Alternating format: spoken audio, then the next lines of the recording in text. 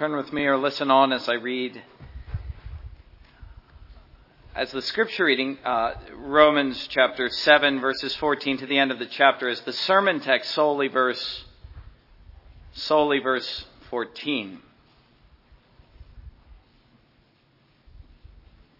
And so at once I'll be expounding verse 14, but also introducing this new section. Hear God's word. For we know that the law is spiritual, but I am carnal, sold under sin. For what I am doing, I do not understand. For what I will do, that I do not practice, but what I hate, that I do. If then I do what I will not do, I agree with the law that it is good. But now it is no longer I who do it, but sin that dwells in me. For I know that in me, that is in my flesh, nothing good dwells. For to will is present with me, but how to perform what is good I do not find. For the good that I will to do, I do not do. But the evil I will not to do, that I practice. Now if I do what I will not to do, it is no longer I who do it, but sin that dwells in me. I find then a law that evil is present with me, the one who wills to do good. For I delight in the law of God according to the inward man, but I see another law in my members, warring against the law of my mind, and bringing me into captivity to the law of sin, which is in my members. O wretched man that I am, who will deliver me from this body of death? I thank God through Jesus Christ our Lord. So then, with the mind, I myself serve the law of God, but with the flesh, the law of sin. And let us pray together. Father in heaven, as we come to this most difficult text in Romans, we ask you that now through the preaching this and sermons to come, that you would open it up to the minds and the hearts of your people, and that together we might come to be able to say with Paul, more than anything else, I thank God through Jesus Christ our Lord. God, if we can do that, then we have succeeded. Open our eyes to the sinfulness of our own hearts, but also to the sufficiency of Jesus Christ and of the Holy Spirit to save and to sanctify us. We ask this in Jesus' name. Amen. You might have noticed the title to the sermon is The I in Romans 7, verses 14 through 25. One of the things that you notice as you read this passage, or perhaps if you didn't notice it, let me point it out to you, it is the prevalence of the word I. But I am carnal. For what I am doing, I do not understand. For what I will to do, that I do not practice. But what I hate, that I do, and on and on. It goes that way, all the way to the end. I thank God, verse 25. So then with the mind, I myself serve the law of God, but with my flesh, the law of sin. What we are analyzing, beginning at this point, and what I hope to do is to preach chapter 7, verse 14 in one sermon, which will also serve as a general introduction, and then verses 15 through 20, and then verses 21 through 25, Lord willing. What we are analyzing is the I of chapter 7, verses 14 through 25. The question is, who is the I? Paul is obviously referring to himself, but in what state? That is the question that has, I won't say boggled the mind, but it has been a question which has perplexed expositors and Christians and theologians for ages. And so in that light, this is one of the more fascinating, but also one of the more difficult texts that we will face in Romans. And I would remind you of something that Martin Lloyd-Jones said in his sermons, one of his sermons from Romans 7, especially with regard to this passage, beginning in verse 14. Whatever view one takes, he is bound to find disagreement, even in the Church of God. Here is a matter which divides the minds of men. And there are two main views. I want to begin by analyzing or offering those two main views. Who the I is in this passage. Primarily, I would cite here the first view being that of Ridderbos, Herman Ridderbos, in his book, Paul, An Outline of His Theology. Also, he wrote a commentary on Romans. Ridderbos calls the man who is described here, whom Paul is describing, even as himself, as the man in sin, still viewed as under the law, experiencing utter defeat. And there's much to commend this view if you read what he's saying. He is certainly describing his sense not only of struggle, but of failure and of defeat. And Paul has much to say about the man in sin who's under the law. The question is simply whether this belongs under that rubric or under a different heading. There are important reasons for saying this is not the Christian position. When I say the man in sin, I mean the man who's under the law, the unregenerate man, they say. Important. I'm not saying this, but they're saying this. You may have already guessed my view from the prayer and the hymns. The reason, and I hope that you can appreciate the difficulty here, is that they are saying that Paul is saying things about himself that the Christian could never say. Things such as, I am carnal, sold under sin. Such as expressing these incredible feelings of defeat and failure.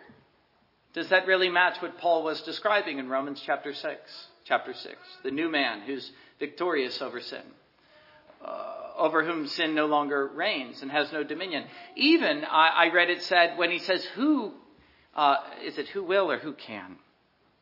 Who will deliver me from this body of death? So they say a believer would never say that. He'd never say who. He would say, Jesus can deliver me. Now, I'm trying to present this view as compelling as I can. In fact, I wouldn't be surprised if some of you held this view. Although, as best I can tell, knowing you all, I'm not aware of anyone who holds this view. This is a view that became popular once again in the 20th century in the redemptive historical school. It's a view that you will find widely held today, if you can believe it.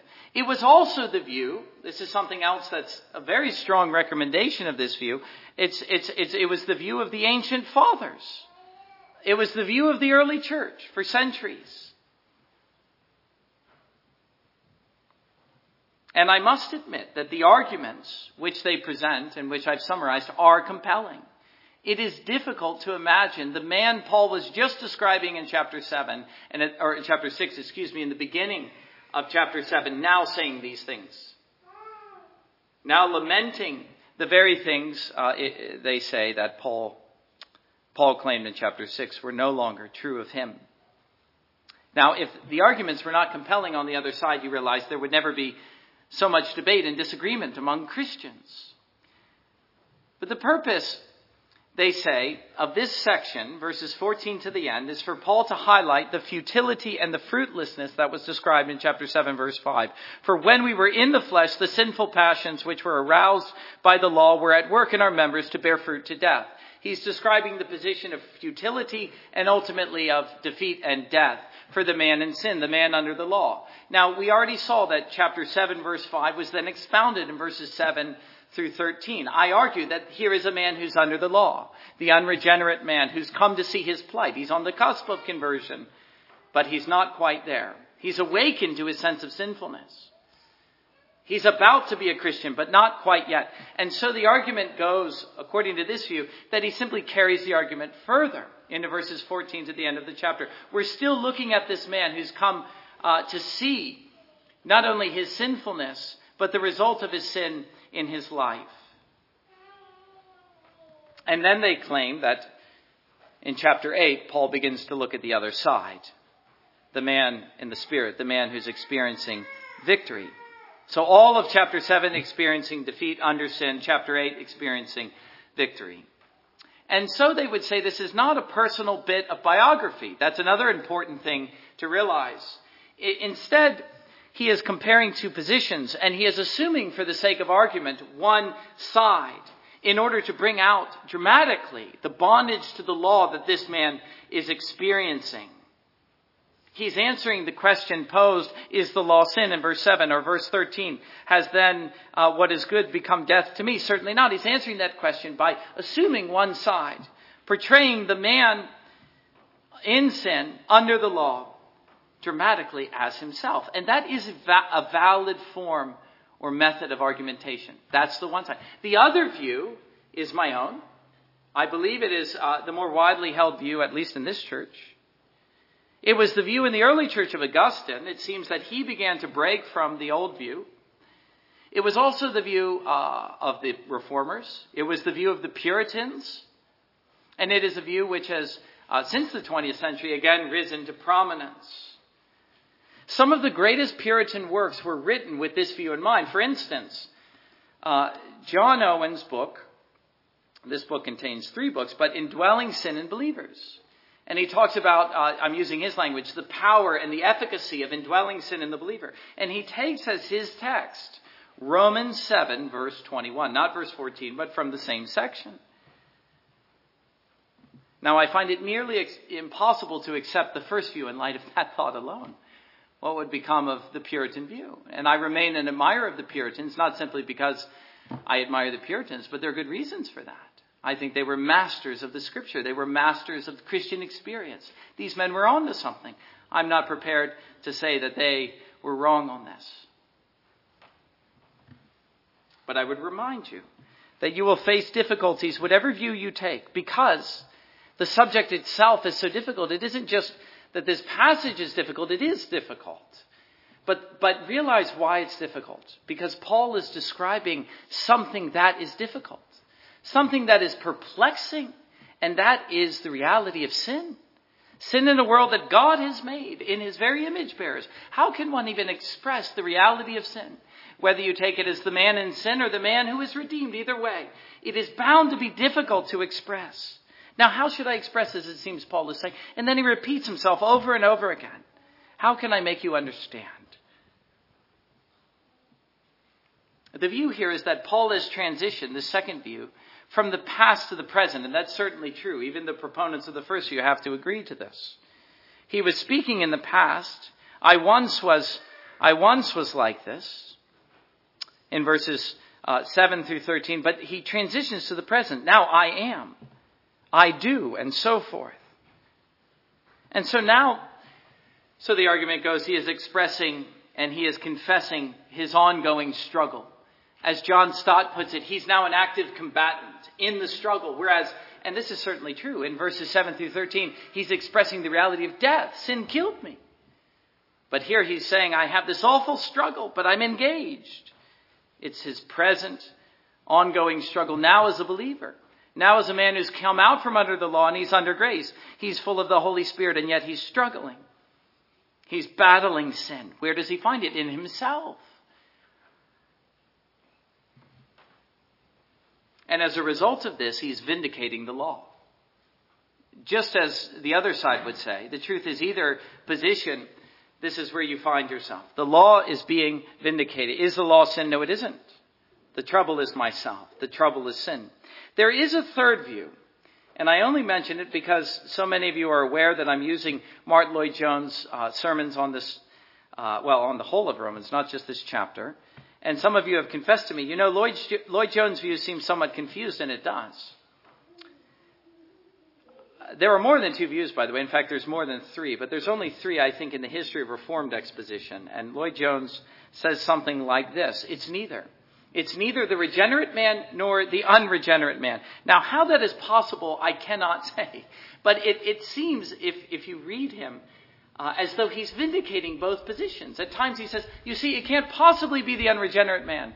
And I agree with him. I smile and I nod. And then at other times he says, but you see, it can't possibly be the regenerate man. And I frown and I disagree. I'll give you an example of what I mean.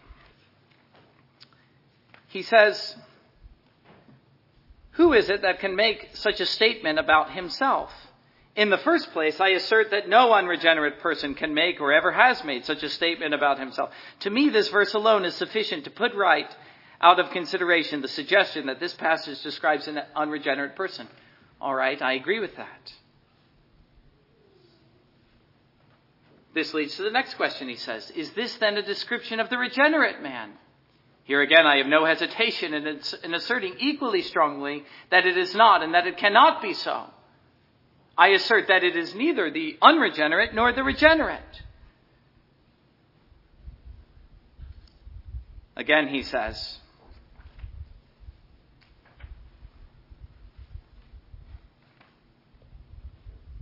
the unregenerate never speaks in this way. The unregenerate man never condemns sin in the way this man does so, who says, what I do not allow, and so on. What then of the regenerate? Well, he says the regenerate man does not speak of himself as a man who lives frustrated, defeated, a life of failure. So it's neither.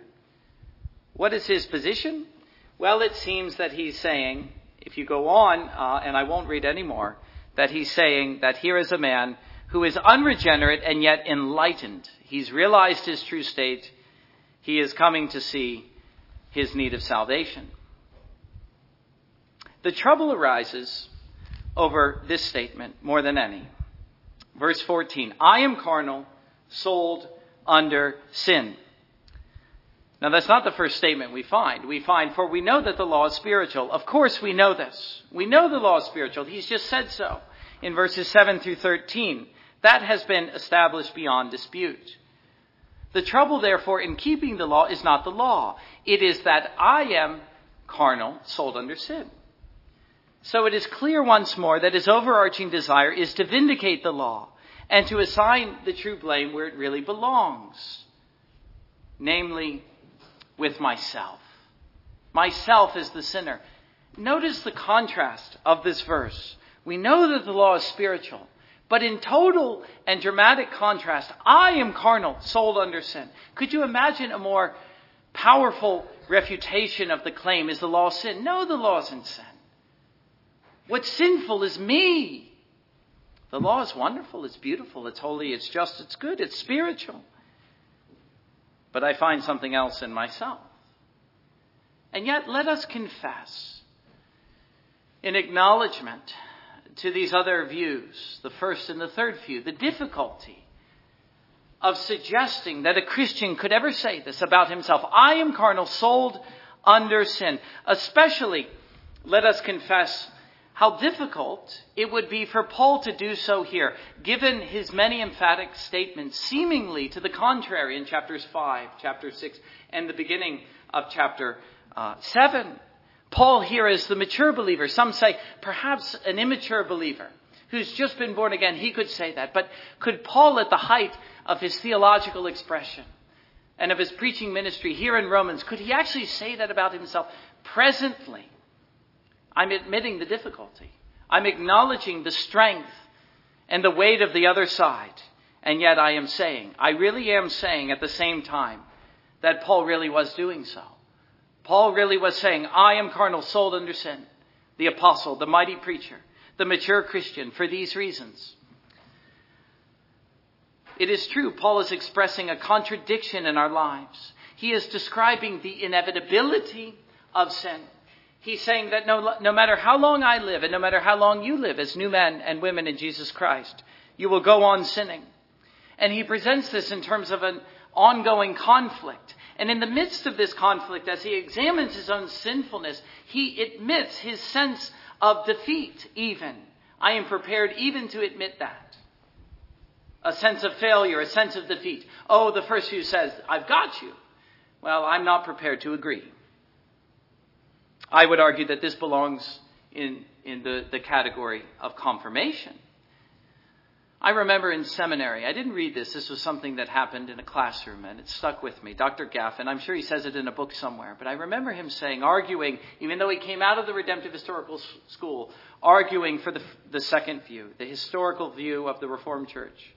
And he said, he offered many arguments in favor of the second view, but ultimately he said, everything that Paul says rings true in the experience of a believer. That's what stuck with me. When Paul is expressing this struggle and even this sense of failure and defeat, we relate to him here. We are able to say, and I don't know any Christian who reads this and doesn't say, I know exactly what he's talking about here. Well, we read chapter 6 and we agree. I don't want to say that he's undoing what he said in chapter 6. Of course, the new man in Jesus Christ is a man who is no longer under the dominion of sin. Sin shall not have dominion over you if you are a believer. And yet it isn't as though you stopped sinning. You still find sin which is present in your flesh. Paul even says so in chapter 6. He says, don't let sin reign in your mortal body. Yes, reckon yourselves to be dead to sin and alive to God, verse 11. That is the inner man. But don't let sin reign in your outer man, in the body of sin. Why is that? Because sin is still there. That's what he's expressing now. Yes, I've been made new inwardly. And to a very large degree, certainly inwardly at least, I am aware of this sense of overwhelming victory. And yet, there is still this ongoing conflict. Why? Because sin is dwelling in my flesh. And so what I find is the presence of this contradiction in my own existence. And what I'm saying is that the experience of believers confirms this. It rings true. That's my first argument. The ongoing conflict is the experience of every believer. My second argument is that Paul is saying things. Now, I read Lloyd Jones saying this. Of course, he said the opposite as well. But he's saying things that the unregenerate man could never say. And this is perhaps the strongest argument. The man in sin, the man under the law. As I say, Martin Lloyd Jones even admits this. I read to you that quote. Now, what I'm referring to is when he says that he hates the bad and he loves the good. I agree with the law in the inward man. I desire to do it. But what I find is this contrary principle or law in my members carrying me along where I don't want to go. And so it's this sense of conflict. But the conflict is between the sinfulness of his flesh and his inward desire to do the good.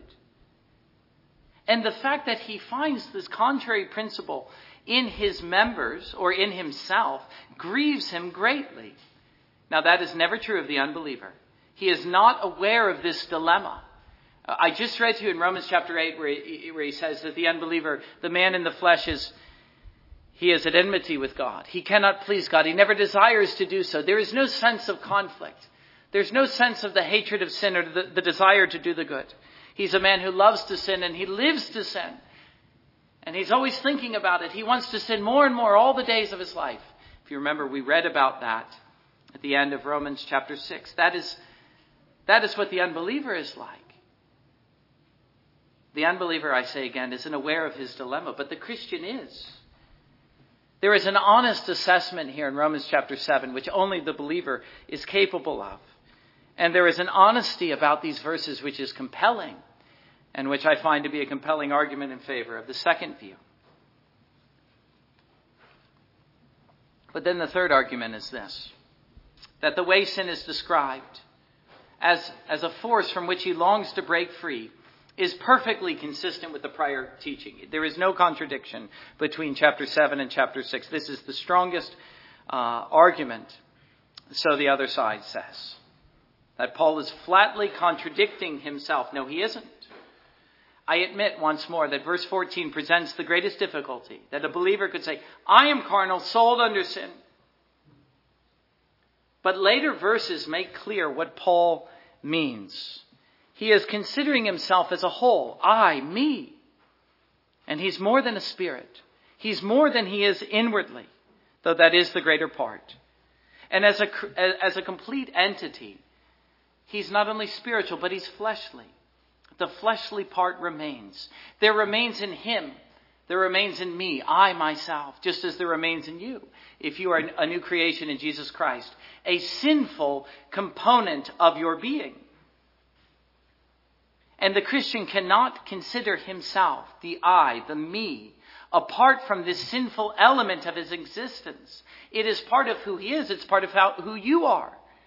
You are a sinner, even if you are born again. And it is against this which he must contend. The sinful part of himself, which he calls the flesh. Yes, it is true that the Christian is no longer in the flesh, nor does he walk or live according to the flesh, but there remains in him a fleshly part where sin dwells, or he calls it the body or this body of death. In chapter 6, verse 12, he says, do not let sin reign in your mortal body, or he calls it your members.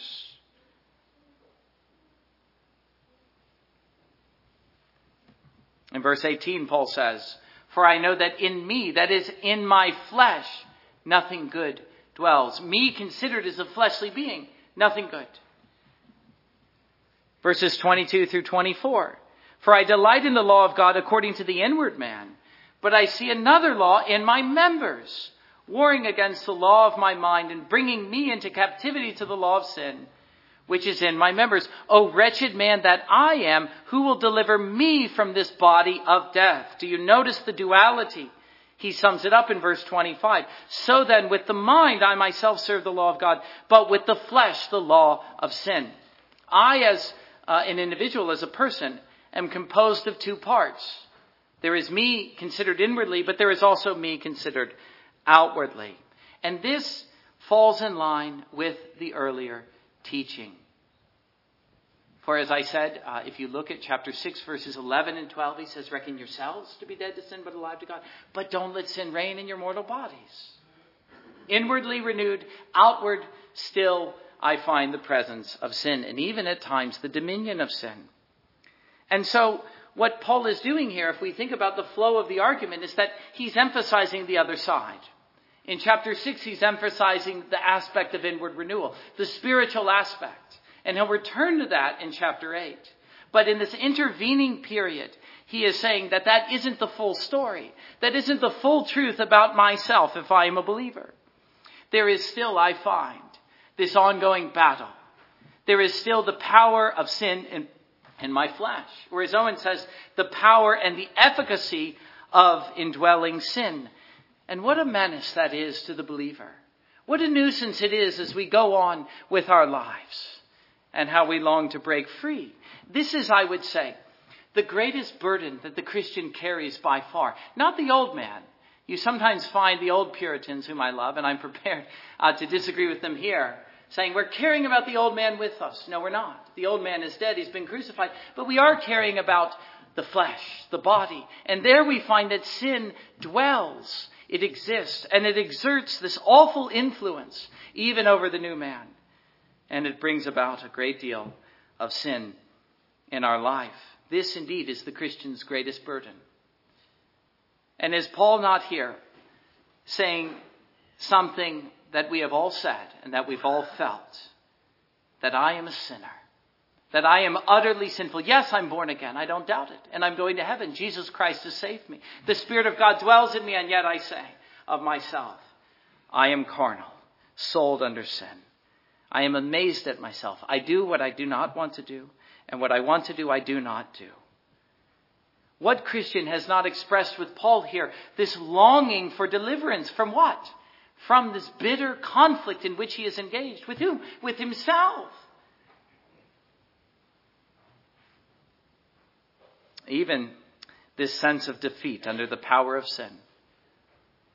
Are any of you prepared to tell me that you have never cried out to God under the sense of failure and defeat in the face of sin? Or have you not cried out to God, desiring to be rid of the body of sin? To be unclothed with this sinful flesh and to be further clothed with the resurrection body, free of sin. Is that not the desire of every believer? And do we really find any difficulty in seeing Paul saying this here? And then in the face of this, going on with this man's experience, to rejoice all the more in the gospel of grace. Thanks be to God, you see, at the pinnacle of his sense of defeat. And this is how I answer them. When they say, "O wretched man that I am, who will deliver me from this body of death?" What Christian would ever say this? They say, who? Why would he say who? Well, he doesn't leave it there, does it? I thank God through Jesus Christ our Lord. You see, in the same breath, the name of Jesus is named. This is the voice of the believer speaking. Thanks be to God. And I would argue that this utterance, "O wretched man that I am, who will deliver me from this body of death? Thanks be to God through Jesus Christ our Lord." That expression has far greater rhetorical force when it is uttered by a believer, not by an unbeliever. Well, that leads me now as the closing thought to seek the true exposition of these two phrases. And again, I confess the difficulty in doing so. Of saying that the believer, Paul, would say, "I am carnal, sold under sin." I agree. It's easier just to say, okay, that's the unbeliever. That's the unregenerate. You've resolved the difficulty. At least for one verse, you've resolved the difficulty. The first of these phrases is, "I am carnal." And as we've already seen, the true exposition of this comes out in verses 15 and following. Paul is not saying that I'm in the flesh He'll say in chapter 8, the man who's in the flesh cannot please God. He's not saying that. Nor is he saying, I'm living according to the flesh. Nor is he saying, I'm sowing into the flesh. These are all saying, all things Paul says the believer must not do and cannot do. But he is saying that the flesh is part of me. It's part of me. It's part of who I am. I am fleshly. If we are to look at Paul's theology more broadly, this would be under the rubric of the flesh-spirit dichotomy. This is a common thought in Paul. The duality in the believer between the flesh and the spirit. And it is this, the presence of both in him, that is the source of the ongoing conflict for the Christian. We've already looked at this in chapter 6. It comes out again in chapter 8. And I think the strongest confirmation comes in chapter 5 of Galatians, verse 17. He says, for the flesh lusts against the spirit and the spirit against the flesh. That's in the same person. And these are contrary to one another so that you do not do the things that you wish. You see him describing the same conflict. Oh, the Spirit is in me. He's at work. He's leading me into all manner of righteousness and fruitful living, the fruit of holiness. And yet I find in me this contrary principle keeping me from doing the very things I wish to do. The flesh is rising up in opposition to the Spirit. Where? In myself. And so here, as in Galatians 17, Paul is referring to the carnal element of himself, which remains, I am carnal, and against which he himself must go on contending all the days of his life until he puts away the body of sin and death. Again, verse 23 is the true exposition. I see another law in my members, warring against the law of my mind. But then there is this other phrase, I am sold in bondage to sin, which is the greater difficulty.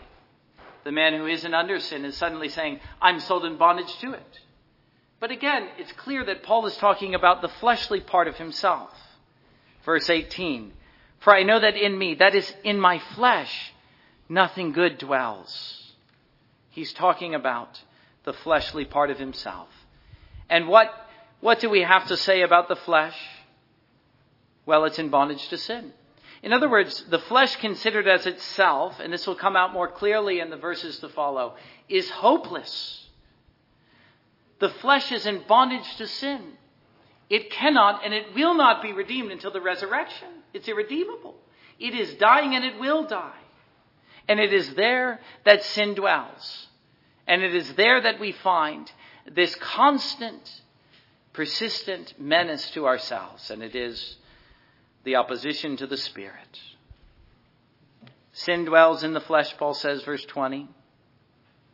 Sin dwells in me. Verse 23, or verse 21, excuse me. Evil is present within me, or with me. And verse 27, or verse 23, that is, he says, in my flesh.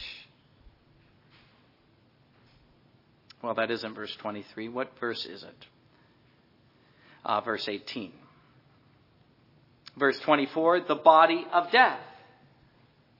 It needs to be delivered, Paul says. Who will deliver me from it? Thank God, it will be delivered. Verse 11 of chapter 8. He not only says in chapter 8, verse 10, if Christ is in you, the body is dead because of sin, but the Spirit is life because of righteousness. That's the present state. The body is not yet redeemed. It's dead spiritually. But he goes on to say, if the Spirit of him who raised Jesus from the dead dwells in you, he who raised Christ from the dead will also give life to your mortal bodies through his Spirit who dwells in you. Yes, the body in which sin dwells will be redeemed too. The question, who shall deliver me, will be answered. Jesus Christ will in the resurrection. But until then, until we put away this body of death and we put on the body of the resurrection, the fleshly part of me, which is me, it's my true self. It's who I am, or at least it's part of me. I am carnal, sold under sin. It remains under sin. It remains under its power. It remains evil itself. And so I must go on contending against it. Such things are difficult to express, admittedly. But still I wonder again, what Christian cannot express them? What Christian has not expressed these things about himself? What Christian finds difficulty offering assent to these words? I would argue that against the redemptive historical school, that it might be easy to argue against it in the academy, in the library with your books. But what man engaged in this battle with himself and his own sense of sin? What man has any difficulty agreeing with what I've said? That Paul himself was uttering this about himself, even as he wrote this epistle. He's not talking about the unbeliever. The unbeliever hasn't any idea what the Apostle Paul is talking about. But when the Christian reads this, he says, that's me. That's exactly my own experience, my own burden, my own longing for deliverance, even from what? From myself. I want to get rid of this sinful body, if only that I could live a life to God fully and freely forevermore. I am aware constantly of this contradiction in my own existence. Just as soon as I begin to worship God, I find that this contrary opposing principle rises up every time. I wake up, I want to pray to God. My mind is flooded with ideas of other things to do. I seek to praise Him on the Lord's Day. Blasphemy occurs to my heart. On and on we go. There is always in me this contrary principle. And that contrary principle is called sin. But that isn't the full story. Not even from the standpoint of Romans chapter 7. Oh, this same man, aware of his own sense of defeat and failure, crying out under the power of sin, is able to say, but thanks be to God for His own Son, Jesus Christ. Thanks be to God through Jesus Christ, our Lord, that He is able to deliver us. That He has delivered us on the inner man, and that one day, very soon, He will deliver even the outer man, transforming our bodies to conform unto His own glorious body, where there will be no sin and there will be no contradiction. Yes, the believer, even in his worst moments and his greatest sense of defeat, even he, in that moment, is able to cry out, thanks be to God through Jesus Christ, our Lord. My question to you is, do you thank God? Do you know what it is to be a sinner? Yes, but do you thank God? And for what reason? Do you thank God through Jesus Christ, our Lord? Amen. Let us come now to the table.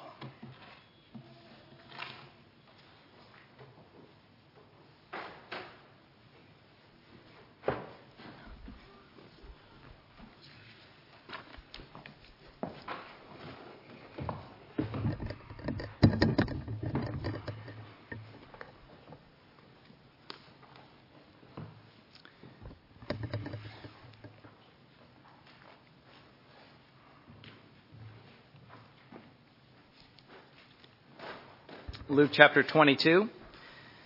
When the hour had come, He sat down with the 12 apostles with Him. Then He said to them, with fervent desire, I have desired to eat this Passover with you before I suffer.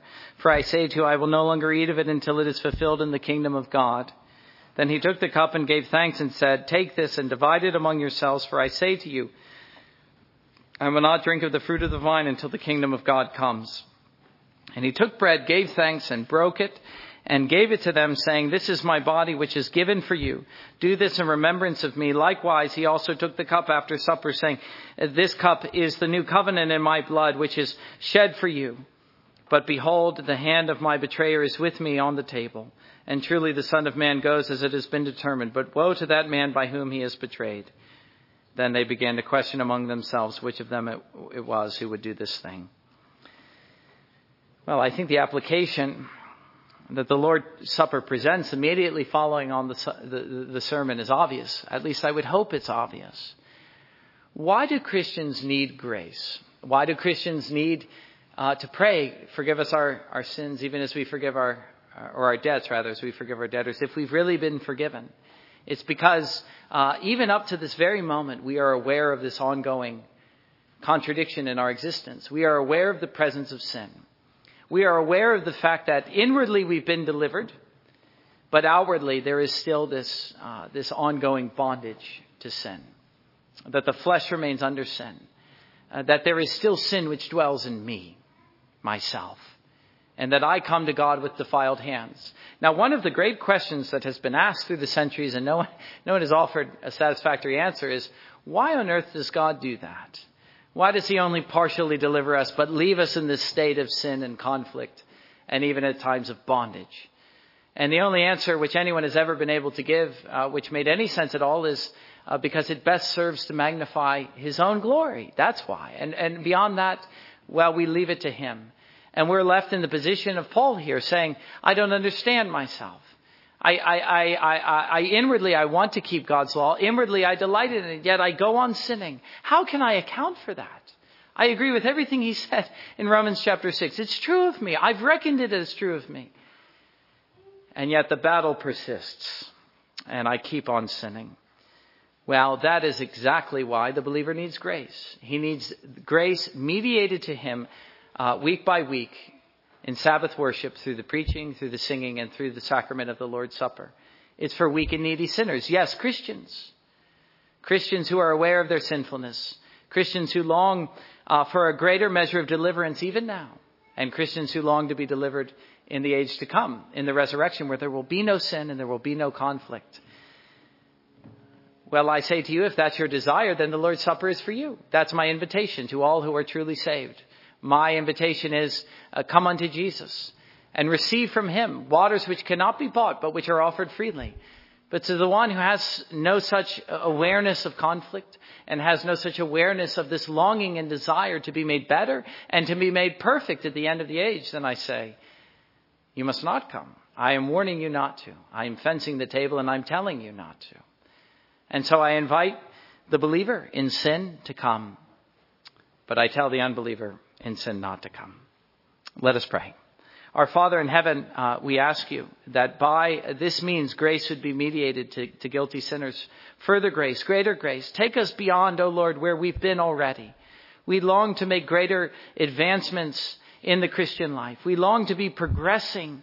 We long to thank you more and more for the deliverance that is found in Jesus Christ even now. And as we partake not only in Romans 7, but even now of the Lord's Supper, we look forward to seeing the great things that you will do at this church and in our lives. So we pray in Jesus' name. Amen.